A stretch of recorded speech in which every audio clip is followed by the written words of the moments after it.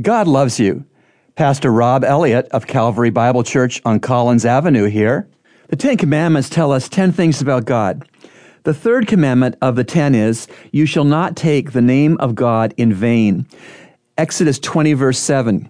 You shall not take the name of the Lord your God in vain, for the Lord will not leave him unpunished who takes his name in vain.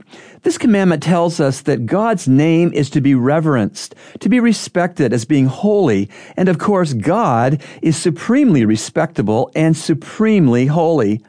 We take God's name in vain when we hurt ourselves, we swear using one of God's names, or when we tell jokes which make God common or funny, or when we trivialize God's name and write OMG over everything in our social media comments.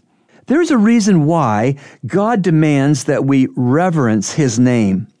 God's name stands both for who he is and for his works. Put another way, God's name represents both his character and his interventions into human lives. Respect and reverence God's name because God is worthy of your utmost respect and because God is holy. Remember, God loves you and he's proven it with Jesus' cross. Today's 2 Minutes of Hope from Heaven has been brought to you by Calvary Bible Church's Christian Counseling Center, located at 58 on Collins Avenue. To reach the center, call us at 323-7000.